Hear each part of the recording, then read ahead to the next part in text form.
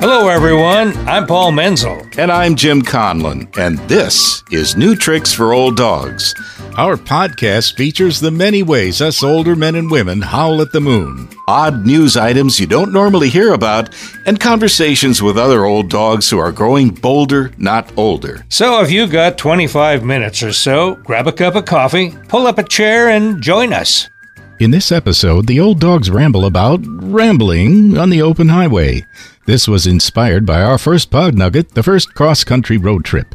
We note the passing of Marcia Hunt, a veteran actress and activist who lived to 104. We take a look at the so-called takeaway Rembrandt. We get a little salty with the Morton Salt Girl, and we find that great ideas often occur in the shower. The old dog's conversation is with Bob Dauber, whose career as a production guy included Montgomery Ward and Barney. Stay with us. Well, Paul, I wonder what is on that wandering mind of yours today. Well, there's a part of me that wants you to keep wandering to see where you go. But I'm going to stop this by saying we had a pod nugget today that talked about the first cross-country road trip. Yes, we did. It took over 2 months, and that started me thinking, you know, that's something that changes as you age. What's that? Short trips seem to take 2 months when I get into the car. Okay. My endurance has shortened. When I was younger, I could get in the car and drive for 12 hours and it wouldn't bother me. Yeah. But these days, when my wife and I plan a trip, we pretty much have an agreement that we will stop at least every 2 hours. Get out of the car, walk around, scream, and then get back in. And I'm just wondering if that's something that you share too when you get in a car. Well, I don't know if there's screaming involved that much, but it's been so long since we took a road trip. Pretty much, I think last year was the last one we took. That was a 9-hour trip. And we did not stop every 2 hours, but we did stop for meals. And, you don't get any relief from stopping at attractions. I was never one to stop at the world's biggest teepee or whatever might be roadside. Oh, yeah. I'll tell you one thing I do miss, and really miss profoundly, is the Burma Shave signs. And I think everybody listening is probably familiar with all of those terrific signs that used to dot the American roads back in the 40s and 50s in particular, and then they gradually disappeared. I suspect a lot of people learned to read with Burma Shave signs. Those short, punchy sentences. They were hilarious. Well, I gotta say, I'm not a big fan of billboards. I would much rather enjoy the surroundings, the changing landscape. That's always been interesting for me, driving in a car. You don't get that feeling on a plane. No. Well, there is one option that my wife and I are considering very seriously, and that is to either rent or buy an RV, not a big one, and take off and start visiting friends of ours that we haven't seen in a while. And I wouldn't mind doing that for an extended period of time, frankly. But I think that we would still do it in hops, like you're suggesting. I can imagine it would be something that would be fun. It would be an adventure, but at some point, you get tired of elbows in your eye or whatever happens in close quarters. Yeah, well, that's why I'm thinking maybe renting is the way to go. There's certainly plenty of RVs that are available for rent. Absolutely. And the cheapest option is steal one. Well, yeah. Because people that owned it probably would be relieved. Honey, the RV's been stolen. Oh, thank God. The first cross-country road trip took over 2 months on bad roads without a Stuckey's or a snake farm to break the monotony. This item is from the Interesting Facts website. On May 23rd, 1903, Horatio Nelson Jackson started driving east from San Francisco in the first U.S. cross-country road trip. Like a lot of regrettable life choices, it started as a bet, a $50 wager that it couldn't be done in less than 90 days.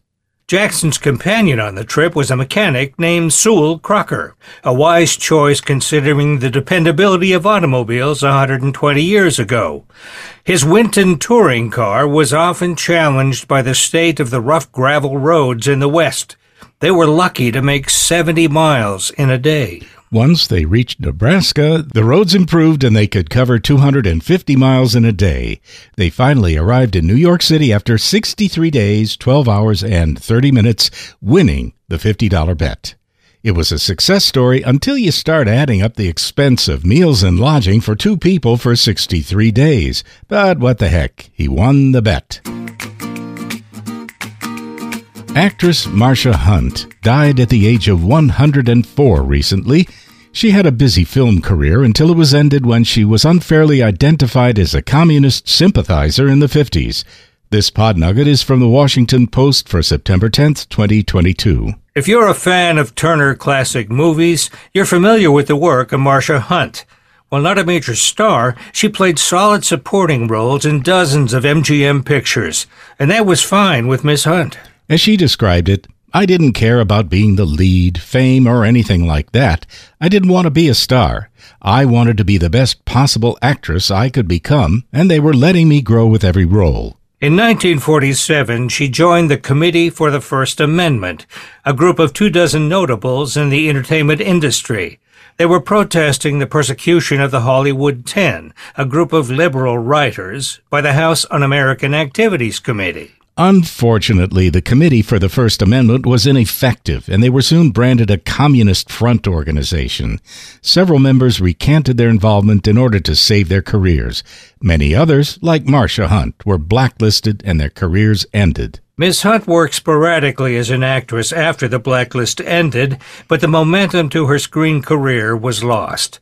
Later in life, she turned her attention from acting to social activism. Among her many causes, she was an impassioned voice on food insecurity, poverty, and homelessness. Perhaps that was the starring role she never sought. Art thefts always make headlines, but you run out of things to say when the art in question has been stolen 4 times. This pod nugget is from the worldhistoryproject.org. The painting is the portrait of Jacob de Gane III by Rembrandt. It has been stolen 4 times since 1966, a record for a painting. As a result, the portrait is now called the Takeaway Rembrandt. The work measures 11.8 by 9.8 inches, which is small for a Rembrandt. Something that size would be easy to conceal. It would fit in a medium-sized pizza box. Now, this could be one of the reasons why it was stolen so often. Over the years, it has been recovered from a taxi, the luggage rack on a train, the back of a bicycle, and under a bench in a graveyard. And each time, it was returned to the Dulwich Picture Gallery in South London. Given that history, we should be hearing about theft number 5 shortly. You know, Morton Salt has been around since 1889. It continues to be the go-to brand for this simple product because of an innovation in 1911 connected to their easy pour spout. This pod nugget is from the Trivia Genius website for June 24th, 2020. In the early 20th century, salt was a recurring problem for cooks and diners. You see, salt, like sugar, absorbs water from the air. In rainy or humid weather, it tended to clump, forcing people to chisel away at the rock-hard chunks of salt to get a few sprinkles. Well, Morton solved this problem in 1911 by adding magnesium carbonate, an anti-caking agent. Morton salt would now pour freely in all kinds of weather. The company added a free pour spout to the package to emphasize their innovation. To proclaim their free flow advantage, they hired an advertising agency from Philadelphia to develop concepts for their first national campaign. The Morton folks didn't like any of the proposed concepts, but they fell in love with the image of a curly-haired little girl under an umbrella holding a container of salt that was freely pouring on the ground. The caption for the drawing of the little girl was, "Even in rainy weather, it flows freely." After some tweaking, the slogan became, "When it rains, it pours." The slogan and the little girl first appeared on the cylindrical package in 1914, and they remain the image of Morton Salt to this day. The little girl's hairstyle and clothing have changed from time to time, but the cylindrical package with the free pour spout remains the same. In 2012, the little girl was named one of the top 10 female ad icons of all time. She still looks pretty cute for being over 100 years old. Yeah, and we've got one of those little cylindrical containers in our kitchen cabinet right now, Paul. Oh, that was a salty comment. If you're ever in the middle of a shower and you're hit with a great idea, you've experienced the activation of your default mode network.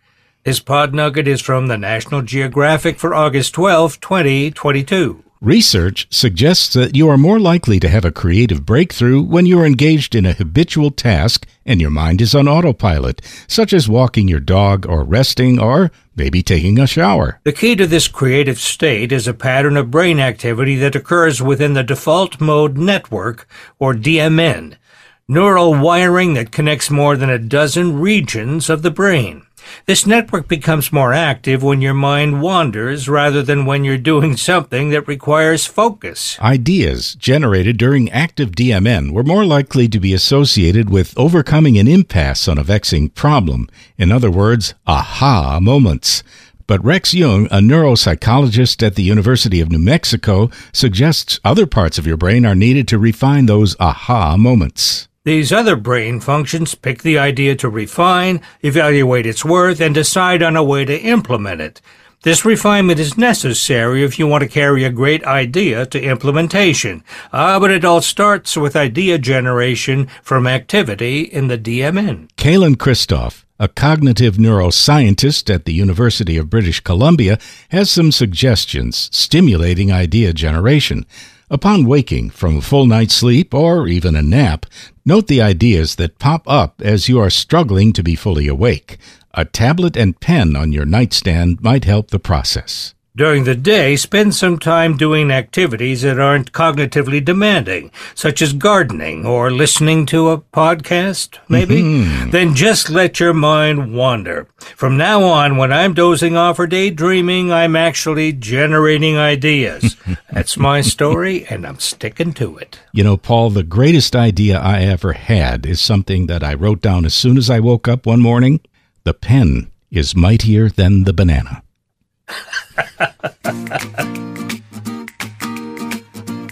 Bob Dauber must have been a heck of a production guy because he kept getting hired away from good jobs. Starting as a copywriter for Montgomery Ward, he worked in radio and TV production in Chicago and Dallas, where his reputation landed him a place in the warm confines of the Barney TV show. Back in Chicago, Bob reflects on his life, his friends, and his winning formula for life. Bob, I'd like to start by going back to those long ago days in Minneapolis. Yep. When I first met you, and you were a producer for Montgomery Ward. Correct. And I thought we just really had a ball together. We did. And who could forget Ward's Dollar Days? Oh, my God. Jim, I don't know if you've ever seen this, but we always look forward to producing those because they were really just more fun than anything. They were. And they were wild spots that played both Los Angeles and Chicago. Absolutely. So I would get phone calls from friends that I had arrived, Well, you're all over the TV here in Los Angeles. Yeah, they didn't go network or they didn't go New York because there was no store distribution in metropolitan New York. And that's why. Got it. Well, I tell you where I'd like to go with this is you have a unique perspective on Montgomery Ward. Montgomery Ward and Sears were institutions in this country for 100 years. Right. You had a slice of that history. What's your perspective on? After World War II, Sewell Avery was convinced there was going to be a depression. He was the chairman of the board of Wards. As I understand it, they actually, to extricate him from a boardroom, they had to call in the military. And there's a famous picture of him. It's probably in the Tribune. It's probably anywhere. I think if you just Google it. But it's a picture of him being carried out in a chair by a couple of soldiers. So Wards really fell behind Sears in a big way very quickly. And there was an article written in Fortune magazine, as I recall, and it said, when the economy gets a cold, Montgomery Ward gets pneumonia. And so essentially that's what happened, with Ward. Sears just blew by them. the wish book, as they called it, the catalog, Yep. was the paper products in a lot of farm outhouses. I understand it. How'd they get it on a roller? I want to know. But anyway, that was an era when those were the two retailers that you would go check Ward's and see what their price is, or go to Sears and see if they're cheaper. Well, it's really funny for me. My first job was as a copywriter at Ward's. I had no idea that Ward's had retail stores.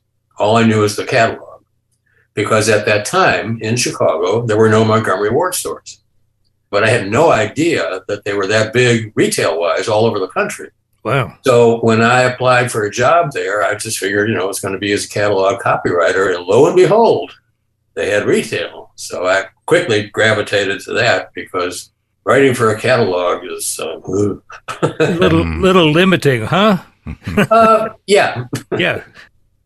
I really wanted to get into radio and TV advertising at that point. And I made it very well known in my early years at Ward's. And I lasted exactly 2 months and 27 days in the print area at Ward's. And I was recruited by a guy who wound up being my mentor and very, very close friend. His name was Rock Anderson. Rock also had aspirations of getting into the broadcast area. And in those days, we're talking back in around 1964. Television advertising for retailers was really not even embryonic at that point. But anyway, Rock gravitated from the print area over to promotional planning, and he took me with.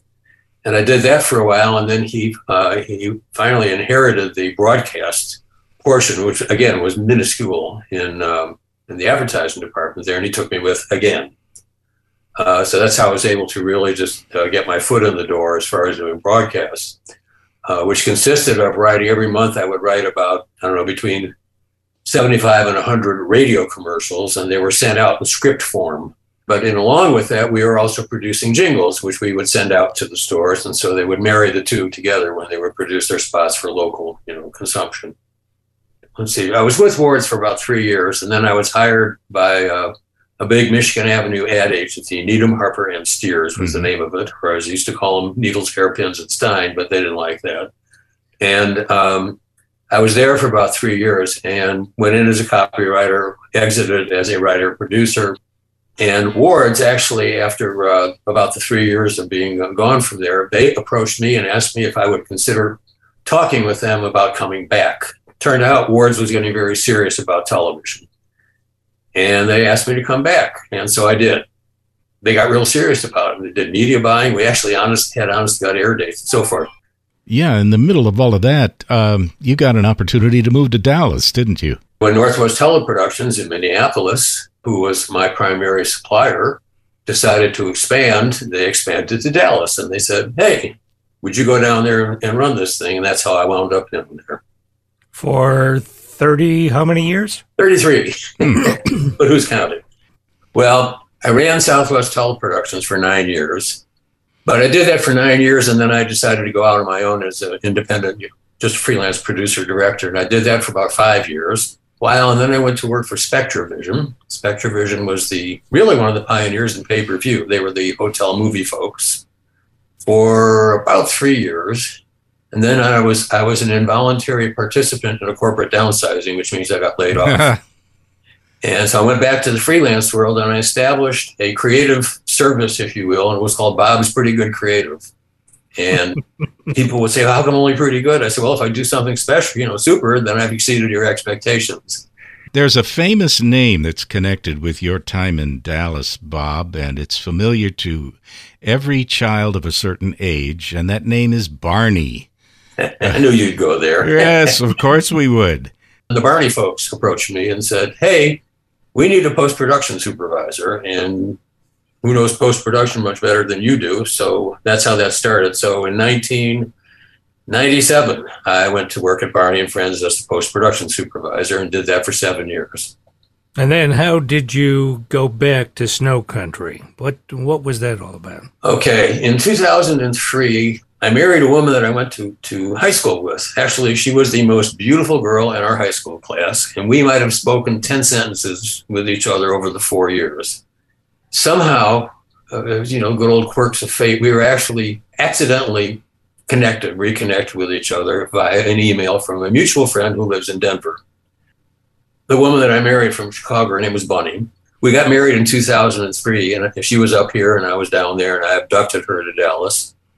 And after 7 years, she said, can we go back? And I said, yes, we can. I said, there's nothing really keeping me here. So we moved back here, and then after being back not quite 3 years, she got lung cancer, passed away. But that's how I wound up back in Chicago, because of, Bunny asked if we could move back. And I had no qualms about it. I did. Yes, I did. I was worried about it. In Dallas, I was a big deal. I was very high profile in the film business. I was very active in things outside of running the studio as well. So yes, there was the fear of coming back up here. Nobody knows me. I'm going to, just kind of fade into the woodwork. And to a certain degree, that has happened. But again, at that point, this was 2010 when we moved back up here. I did do very well, still doing freelance writing for about 4 or 5 years. And at that point, I guess it was about 2015, pretty much my active work as far as doing anything in the business was, came to a halt. Okay, now we got to deal with your hobby horse. You have a jazz show. I do. My brother turned me on to jazz when I was about, I guess maybe 14 years old. And Jim, you'll relate to this one. Shelly Manne. That was the catalyst for me. He did a series of albums called Shelly Manne and His Mad and Swingin' Sounds. And a little over 5 years ago, actually a guy that I went to college with, and he told me he was doing radio at a little tiny station in Round Lake Heights, Illinois, a suburb of Round Lake. And he said, they're always looking for people. So I went and talked to the station president. He said, well, what do you want to do? I said, I'd like to do a jazz show. So I've been doing that for 5 years now. Not at that station. I'm at a different station now. We're a community station. We stream globally. Our signal goes out about 40 feet terrestrially, but we stream globally. The name of my show is Jazz Lives, ! And that was in response to that piece of crap movie called La La Land, in which they proclaimed jazz was dead. And so my show is called Jazz Lives. And when we're talking about jazz, Bob, what typically do you play on your station? I tend to lean towards the more classics, Jim. Mm-hmm. I try to do themed shows. It seems that I get more listeners when I do themed shows. And you also do some volunteering, Bob. Tell us about it. It was about 1.5 years ago. I approached a friend of mine, whose name is Ron Montaigne, and you might know his older brother, who is the star on Criminal Minds, Joe Montaigne. And Ron is a big macher at a place called the North Shore Senior Center, which is up here in the North Shore of Chicago. It's a beautiful facility, and it's got just all kinds of programs for seniors. And their big deal is a thing called the Tuesday Club. The Tuesday Club does presentations 49 weeks out of the year, and these are world-class presentations. Speakers, they range anywhere from doctors to lawyers to consumer advocates to scientists to columnists. We get 4 musical performances a year from Northwestern University from their music school, so that'll take up a program. But we do programs 49 weeks a year. And so they said, Bob, we'd like for you to take this over. So that's how I wound up being the program chair for this. Bob, I have a question that probably relates to, most of the people who listen to our program. I'm sort of looking for the encouraging words you might have to everybody out there who is experiencing this sudden shift in their world connection. I've been a member of Al-Anon for 22 years. My son is a recovering alcoholic. And they work I don't know if you're familiar with it or not, but they work the same steps as AA. And step number 3, I can't recite it verbatim, but the essential message of it is we're not in control of anything. However, if your mind is open and you open yourself up to possibilities that are perhaps being controlled by a, quote, higher power. I'm not a God person, but I do believe in a higher power. I do believe in things happening that really weren't in our control, perhaps, but fortunately we have the epts and awareness to capitalize on something when it does happen. So I don't know if that answers your question, Jim, but... Oh, absolutely. I think we could cut that down to stay busy. Pay attention. Pay attention. And stay busy. Got it. Bob, we got a great interview going here. Thank you so much. I would do it anytime. Like what you've been hearing? How about sharing the joy with your friends? We can always use more listeners. There are more episodes on the way, so stay tuned and keep howling at the moon.